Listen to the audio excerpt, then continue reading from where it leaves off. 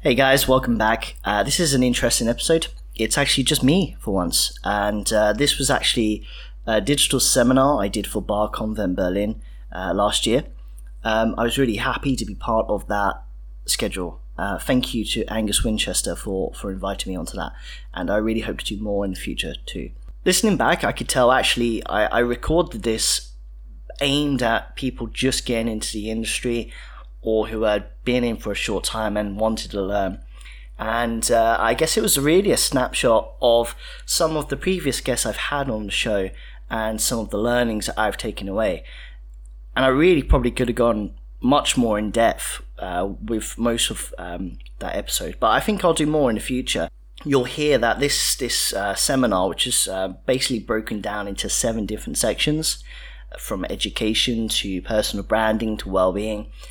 And I think really I've got enough content, had enough great people on to do an episode on each one. So I'll probably do that very soon.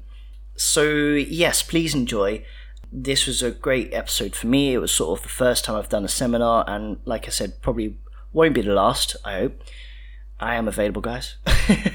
But yeah, do listen. And guys, I've got more exciting news coming up along the way from the launch of the YouTube channel, which I'm very excited about, and also more news on the book, which I'm hoping to get together soon. But I do need your support, guys. I'm going to have a link in the show notes to my Patreon, as I always do. And I'll do a follow-up episode soon about what Patreon is and what it means to me and the community. But essentially, it really helps me and the show grow, because I am an independent, self-funded sort of media channel. And yeah, any support goes a long way. All right, enough babbling from me. Enjoy this episode, guys, really. And stay safe. Talk to you all very soon. Hi guys, I'm Christopher Menning. I'm the host of On the Back Bar podcast, and today I'm doing a session for Bar Convent Berlin. This session is the tools, tactics, habits and routines of leaders, icons and world-class beverage experts. God, that's a bit of a mouthful. I should have made that title shorter, but I think you're going to learn some really interesting tips today. Now, I host On the Back Bar podcast. It's a popular show, now listened to in 56 countries around the world. I'm very proud of that fact, because it means I'm engaging and teaching thousands of bartenders like yourself around the world. So we have a variety of people come on the show, from world-class bartenders to distillery owners and producers, even sommeliers and media personalities. What we talk about is a wide array of topics. If you look through my show, you can see that each person has a unique story to tell and a unique vision of what they do. And today I kind of wanted to show you a condensed view of what I've learned over the last 50 to 60 interviews. Now, I want to start by saying that I'm going to be publishing a book with all this information in. So this is firstly a way for me to show you what's going to be in that book, but also to sort of share some of the incredible knowledge I've learned from these amazing people that have joined me as a guest. Now, thank you firstly to Bar Convent Berlin and Angus Winchester for giving me the opportunity to share these stories. And also thank you to the amazing guests that have come on the show. They really have taught me so much and inspired a lot of people around the world. And that's what I plan to do here for you today. So, what makes this show different is we go beyond what cocktails are and what techniques you should do. We talk about what you need to do to look after your well-being in a high-pressure job like a brand ambassador. What it's like to tour around South America distilleries and plantations. And also what it means to really be a zero-waste distillery. There's so much interesting knowledge you're going to find out today, and just from listening to the show. So what I've done is categorized my learnings into 7 categories or profiles. And this is basically my interpretation of the knowledge I've received. Now, what I've categorized them into is well-being, sustainability, entrepreneurship, leadership, personal branding, and education. And we're going to talk about each one today, and about certain people that have come on my show and given us advice about those topics. So, a little bit about me, firstly, as I should probably tell you. So, yeah, I'm Christopher Menning. I'm also the founder of Gastronomer Lifestyle, which is my lifestyle media brand promoting food and drink tourism around the world. I've spent my last 3 years in Southeast Asia and mostly Thailand, which has given me the opportunity to work in places like this. This is the Ritz-Carlton, and they've invited me down to promote their food and drink to people that are coming to Thailand. Now, don't worry, it's not just all Ritz and glamour. I do everything from street food to fine dining, cocktail bars and beer, and I really want to focus on storytelling. So it's been a hard couple of years, but I think over the next few years, as we progress, you're going to see some great content coming out of my brand and hopefully out the podcast.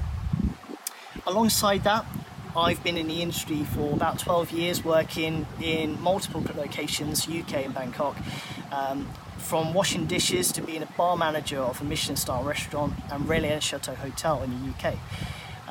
I've entered many competitions, and my latest role in Thailand is I'm the head of marketing of the Chameleon Group, which is a new marketing agency where we consult and also run marketing campaigns for high-profile clients like Fever Tree, Maison Volver. So I'm very active in the industry, but rather than shaking, I more just talk and write and share about it these days. So what we're going to do today is go through each topic, and I really want you to have an open mind and take note of the people I mentioned today. I can't go through all 50, 60 interviews because there's been so many, but I really do urge you to, from this session, to go and find out about each of these people and see which one relates to you and which area you need more help with right now. So, well-being. Now, I think we're very lucky to live in a time where we can talk about this stuff now. If you go back to our parents' generations, anxiety wasn't a thing. Depression you didn't talk about. So these terms of well-being and looking after our mental health, it's a very new concept, which is good because a lot of people do struggle. Now, what is well-being? Good question. The definition is whether you are in a state of being comfortable, healthy and happy. And I'd like you to ask yourself now, do you feel that way? Are you comfortable, healthy and happy? I think it's sometimes good to ask ourselves these questions, and you'll see why by some of the guests and what they've been telling me. We live in a very rock star environment in the bar world, and sometimes the whole term of go hard or go home can be thrown around quite loosely. But over time, that can have quite an impact on your health and body. So my first guest who came on the show about this sort of looking after yourself and well-being, it was Tim Etherington Judge, and I'm sure a lot of people know him. Tim had quite an extreme story that got him to where he is today. And while being a global brand ambassador for a rather big whiskey brand sounds amazing, being able to travel the world, meet people and drink amazing cocktails, people sometimes forget about the negative impacts that come along with that. The jet lag, the eating poorly, lack of sleep, and sort of the micro relationships that are built that are not fulfilling enough. For Tim, unfortunately, it was too much after time, and he did try to commit suicide in his room. The depression got too much. Now, I want to state that Tim is very open about this experience that happened to him. In fact, it's part of his healing process. Now, when he was open about it and told his friends and family, he expected a wave of people to come back to him and give him support and love, which he did. But what he didn't expect was hundreds of messages of people going through the same thing, the same mental and physical struggles. And it's actually what was the catalyst for him creating Healthy Hospo, to help people in our industry. So I myself have also suffered from anxiety, quite a lot actually, and although it's part of me still, I accept it now and I can understand how to deal with it. But when it first came around, I didn't know, and I had to go see someone. I had a little breakdown. In fact, for me, the healing process was just having someone to talk to and be like a soundboard. They didn't need to know me. I just had to unleash everything off my chest, and it was incredibly fulfilling. So it's important, I think what I'm trying to get to say here is, don't let it get to the extremes that I did with Tim or with me. Go see someone. Someone can always listen, whether it's a loved one or whether it's a professional. You can do that. The next person to talk about would be Camille Vidal, and Camille is a fantastic advocate of healthy hedonism. I love that term, right? Healthy hedonism. It's a really great term, and I think Roy really kind of like drills down to is, looking after yourself but still enjoying and celebrating life. And that's great. Now, Camille came from a background very much like all of us. She was in Australia for a long time being a bartender. She was a brand ambassador for Saint Germain for a long time. And she was in the lifestyle, going out, partying, drinking, socialising. And it was quite draining after a while for her. And what she's learned to do now through healthy coping mechanisms, which we should all implement in our life, such as yoga and meditation, she's learned to celebrate moments rather than going out drinking mindlessly. She emphasizes the importance of celebrating the cocktail and the moment it's drunk. So I think that's a fantastic way to look at it.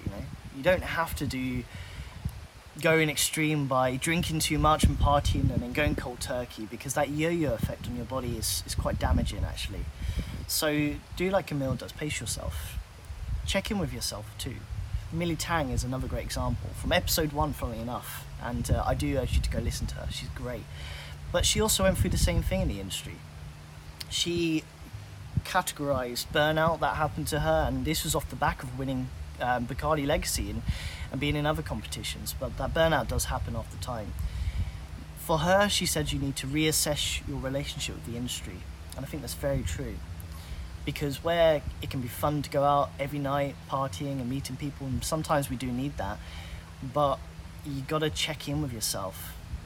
Because for Millie, it was 5 years before she realised, hey, I need to take a step back and think about, what am I doing in this industry? So that was really important to her too. Checking in with herself and her relationship with the hospitality scene. Now,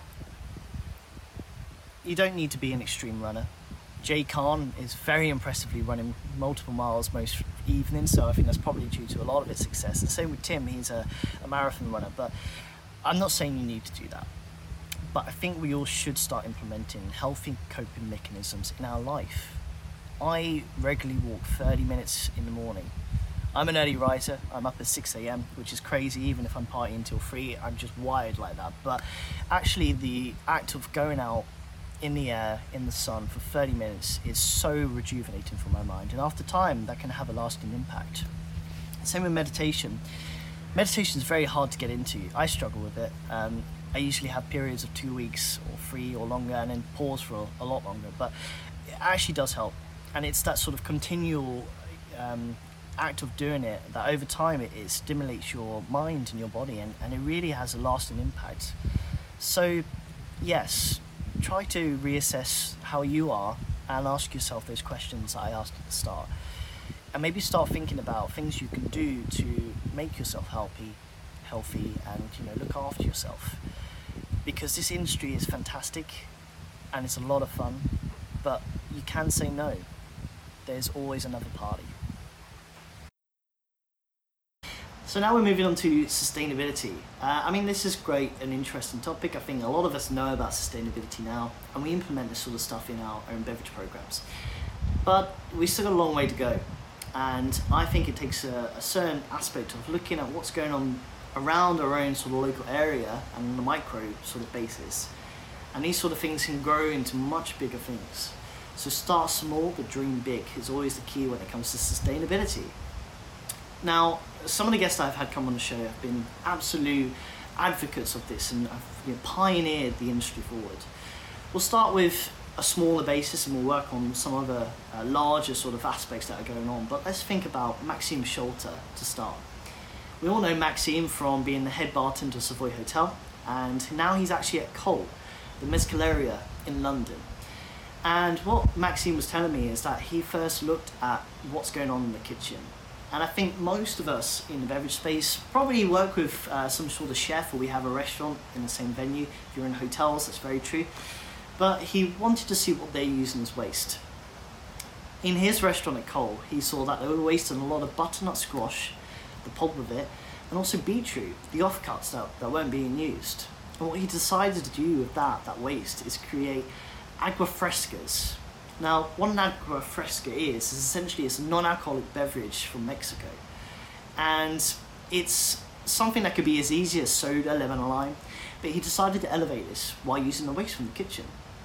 So he uses the butternut squash, he uses the beetroot, and he creates these amazing juices to add to the acqua fresca.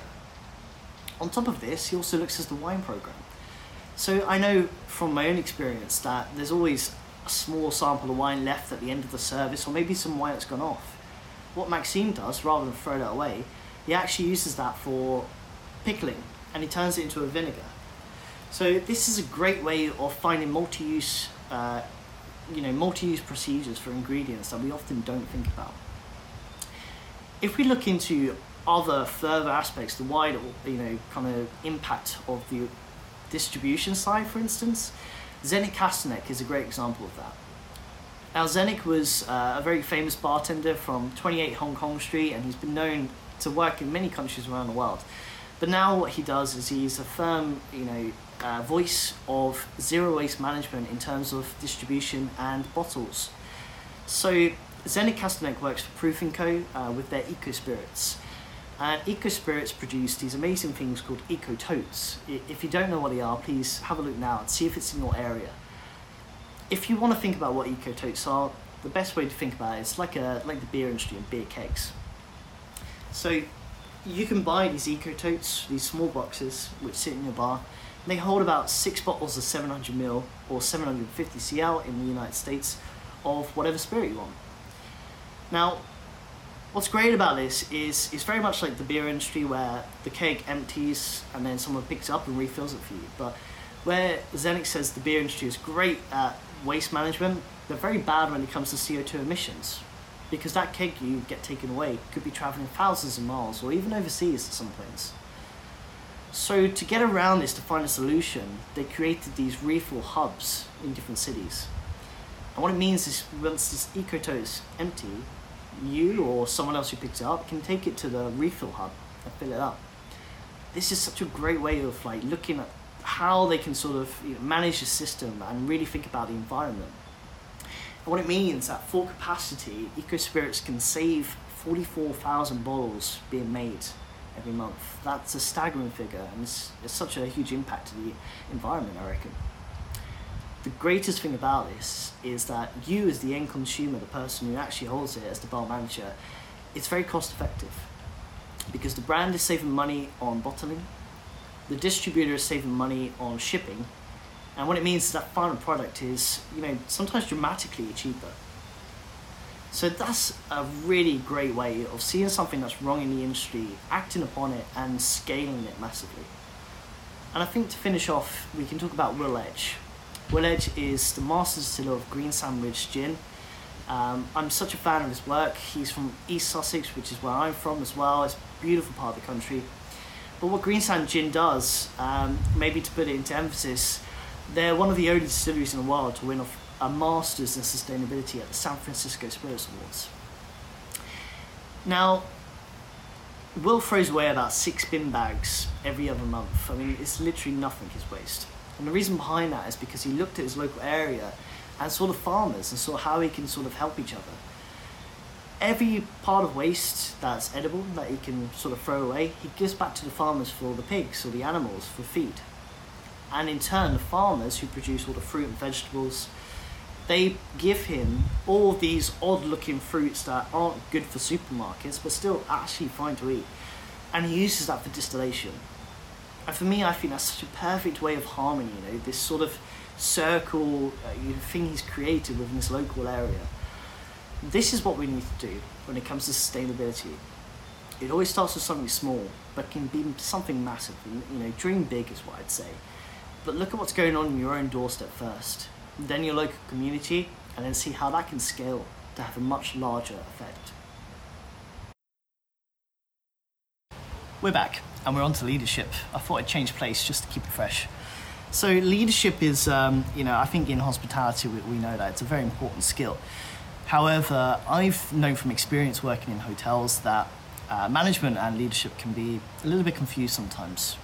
Whilst I think it's important that they're two sides of the same coin, and you do need both, can also be that you meet some great managers, but their leadership skills are a little bit poor.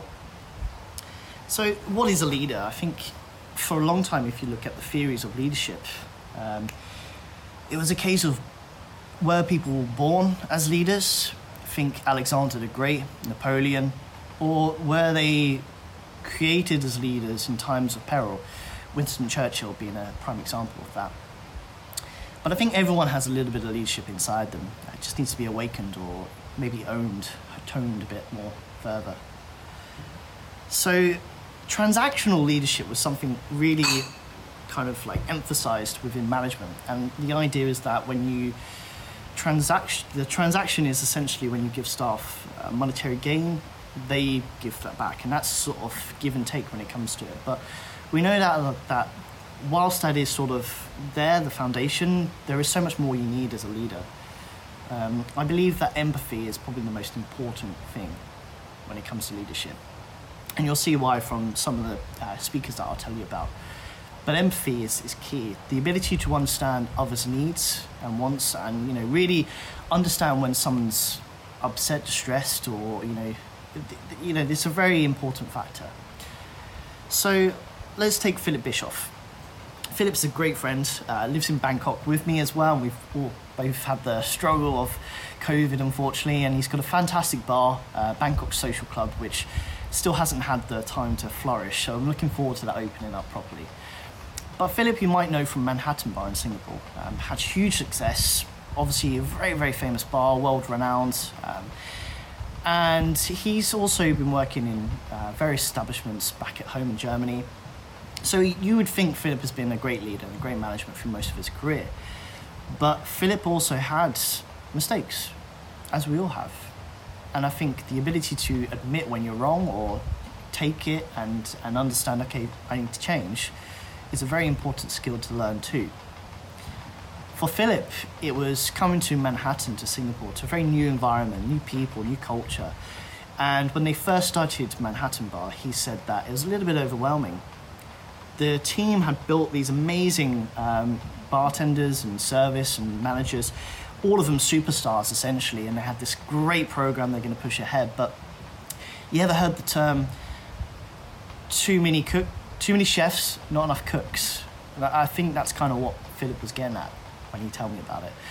Everyone was opinionated. Everyone had this idea and they wanted to push forward. So Philip had to think, well, how am I going to manage this? For him, he took a step back and he said, okay, I can't be doing what everyone else is doing. This is not working. And what he realized is that he needed to take the fatherhood approach. He needed to be the one that people came to as a father figure, and he would help them grow and develop. And that's what led to the key success in Manhattan. So there's the empathy in that, I would say. Another one we can look at is being a good communicator. Jesse Vida is a fantastic communicator. And if you look at Atlas and the program they have, I mean, it's like 1,400 gins. Can you imagine trying to train your staff on that constantly? Jesse does really well at that, and I really urge you to go listen to his classes on Instagram, you'll see. And also just on the podcast, you'll see that he is an excellent communicator. And I think when we're in the business of education and teaching people, that's a very important trait to have too. Swinging back to empathy, I'd probably like to bring in Megs Miller. Megs Miller was the sort of person who led Fan Bar in London. Fortunately, it's closed now, and I never got the opportunity to go. But Megs also led the Tahona Society. Now, the Tahona Society is a cocktail competition, a little bit different. What they wanted to do was make it a competition where bartenders could have a platform to make the world a better place for the bar industry. And essentially, they would use this as a way for bartenders to come in and create an innovation or something that can help the industry and just make it better. Now, that's such a great form of leadership, I think, for me. The idea that you're giving these people a platform and helping them grow, that's going to change the world for a better place. And the other thing for Megs is that for her team at FAM, it wasn't just a name, but she really did count her staff as family. And she would organise regular family day trips, which I love. That's such a great idea. And instead of the normal sort of training, she would take these out to some suppliers, she'd have. So Bermondsey B Street would be one where they get to learn about the honeys and take that back. And Megs also states that as the bat bar, every member of the team would have a say in what goes on there, so that everyone believes in it. So when it comes to leadership, it's something that kind of develops over time, and I think, with the right nurture, and you can build it too. But definitely keep your empathy. Learn to be a good communicator, and above all, keep integrity. Make sure that you stick to what you say, and that others can follow you.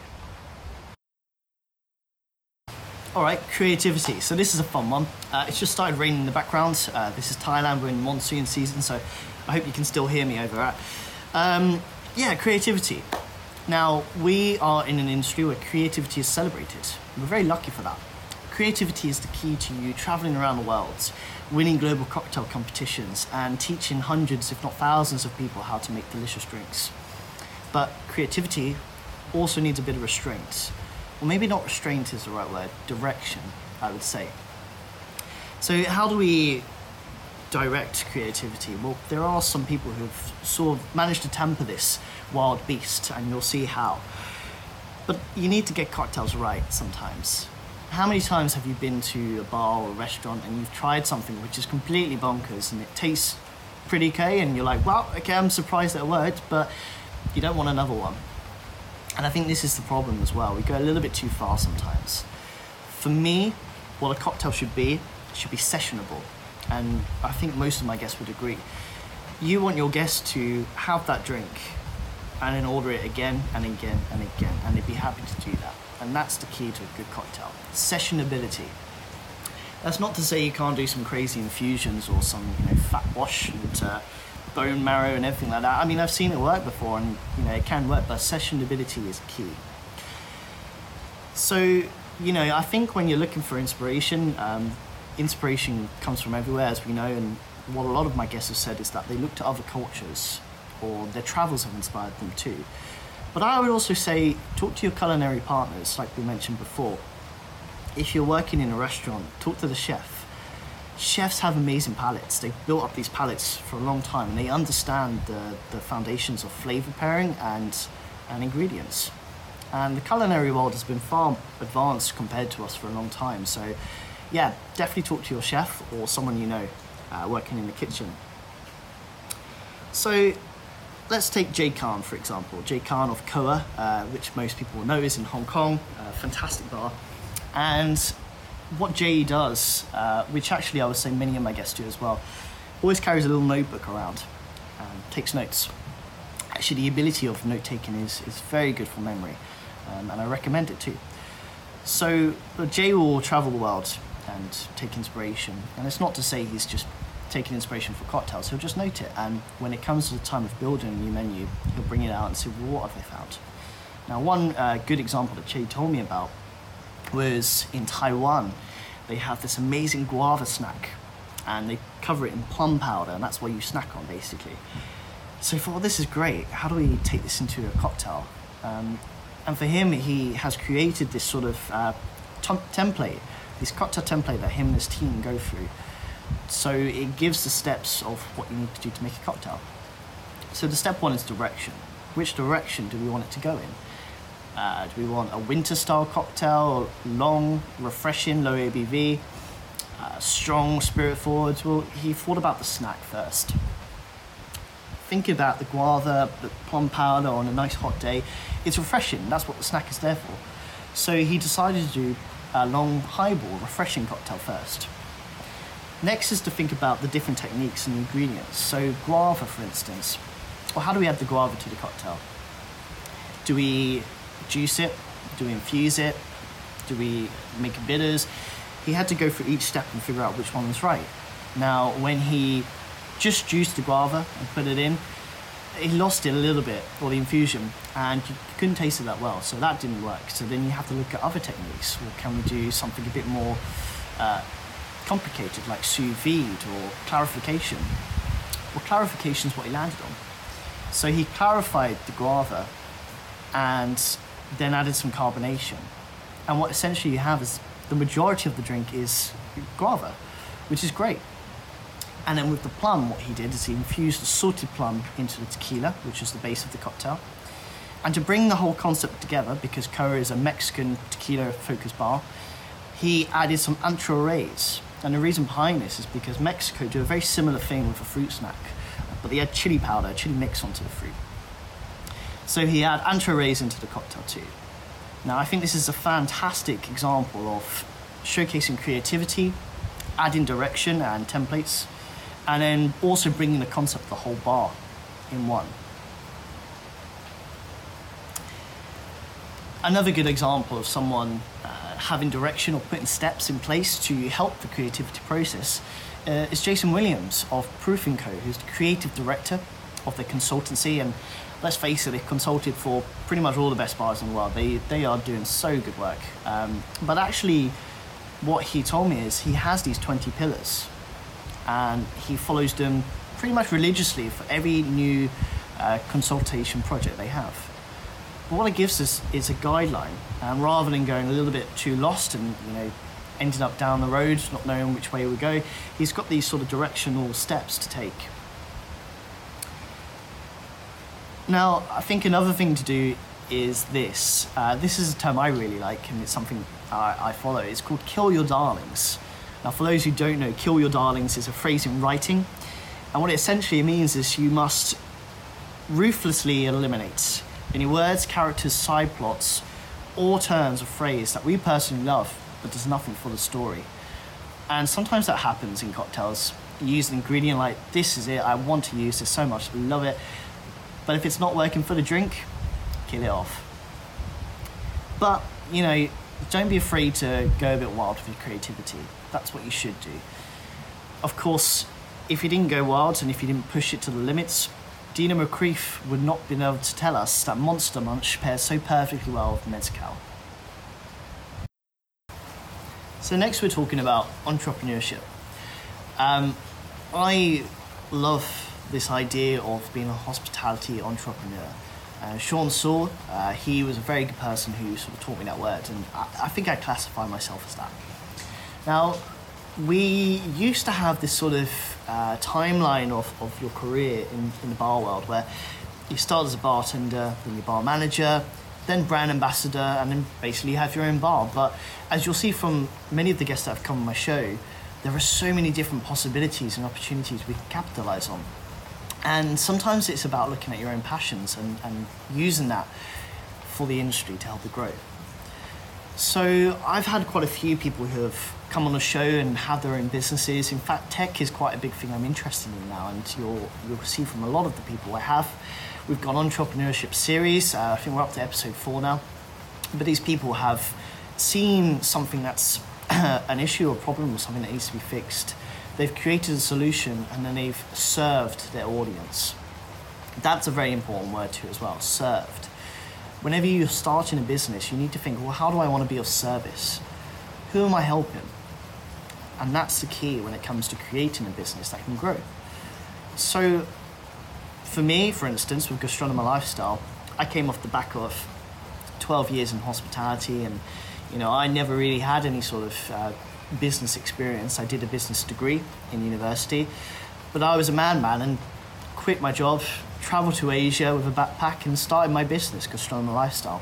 Now, I made a lot of mistakes along the way, and I think that's part of the process. And we struggled a lot through COVID, which I'm sure most people did, but now we're at a position where I'm very comfortable, and believe it or not, I've taught myself most of it.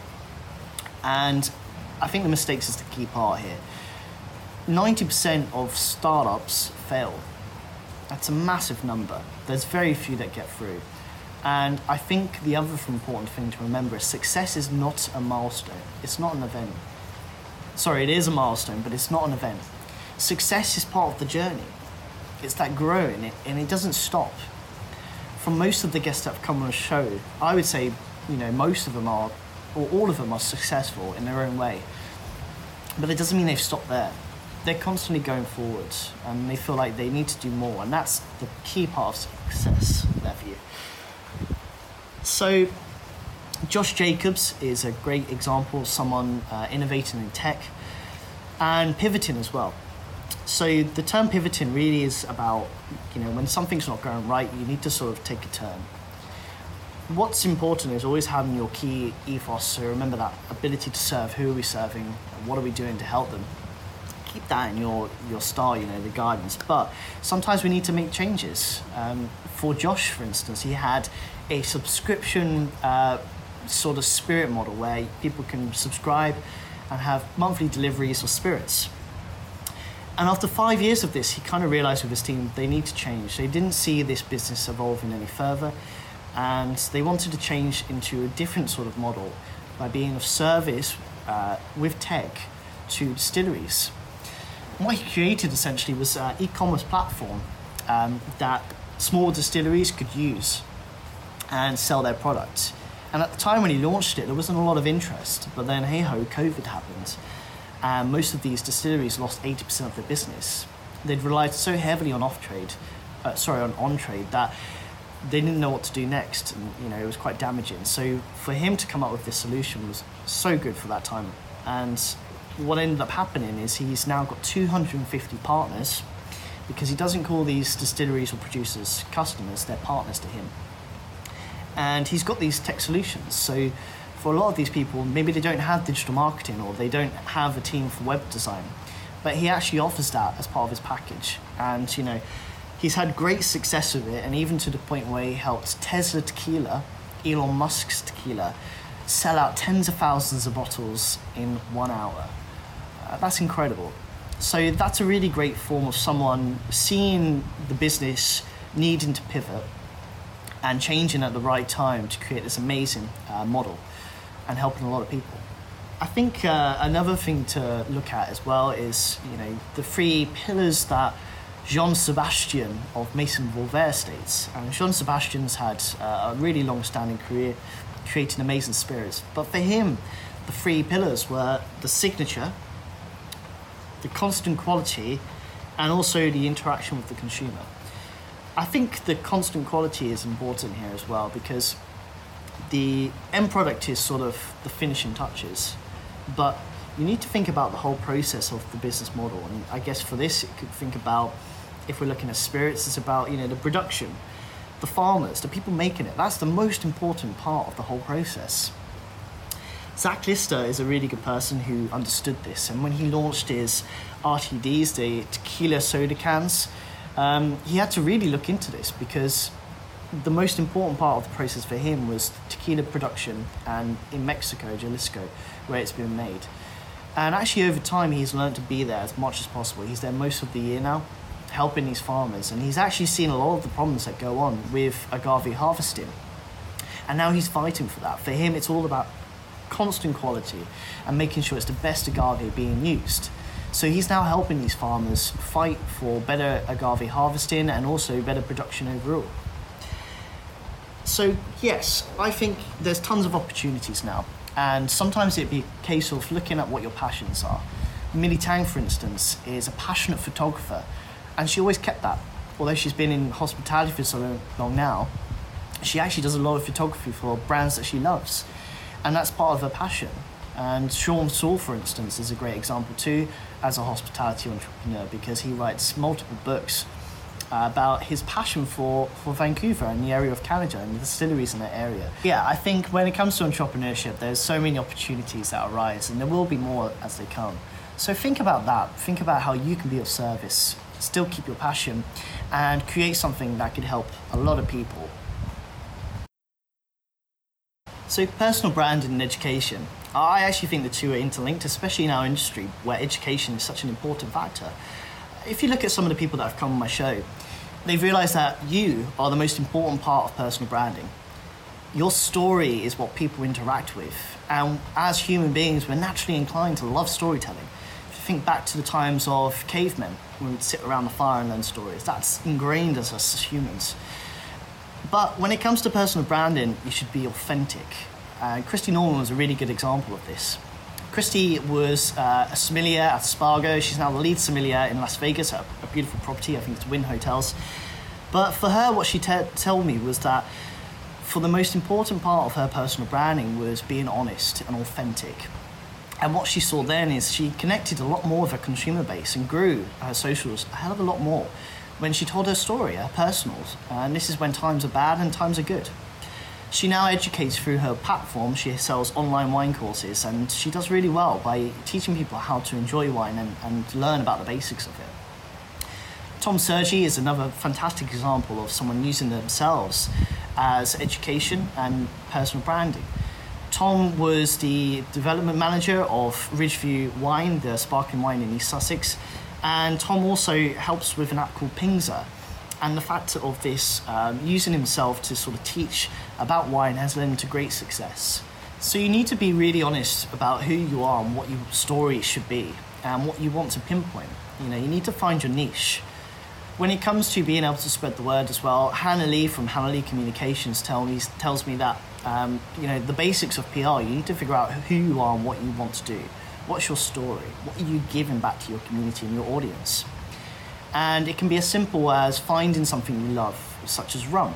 Ian Burrow, who came on the show to tell me about Rumfest, started his career as a sort of brand ambassador for a well-known rum, Wray & Nephews, and saw that there was a space needed to go further than this.